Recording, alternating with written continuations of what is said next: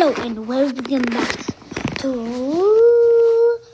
the kid who wanted to see a fox.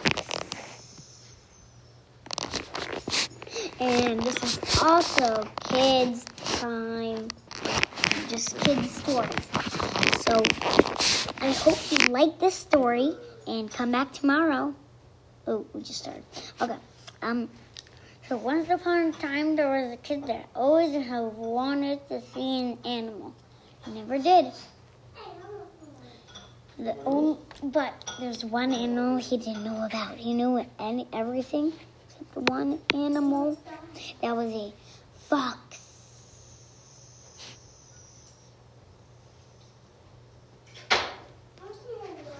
He knew about turkeys. He knew about wild turkeys. And he always loved doing cannonballs. Cannonball! Okay, can you stop? Said the mom. Cannonball! But he can't do it. So,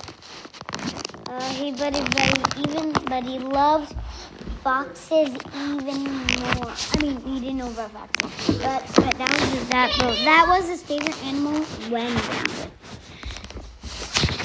So, his mom showed him a picture of a coyote and then a fox.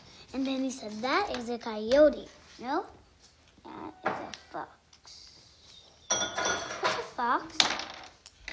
Favorite animal when you were a kid? Oh, sorry, I forgot to tell you that. I don't know that I have that. So, I don't see. So, he wanted to see it, so we kept saying, "I want to see."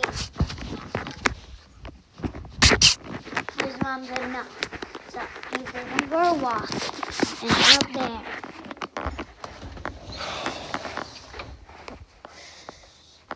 Well, I'm outside right now. So I guess we can look for a fox. They didn't find a fox, but when they did, his mom said, look, a fox.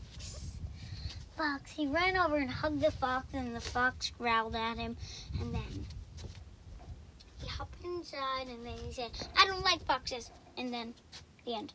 So, that was the story of the fox, the first fox he ever saw or whatever.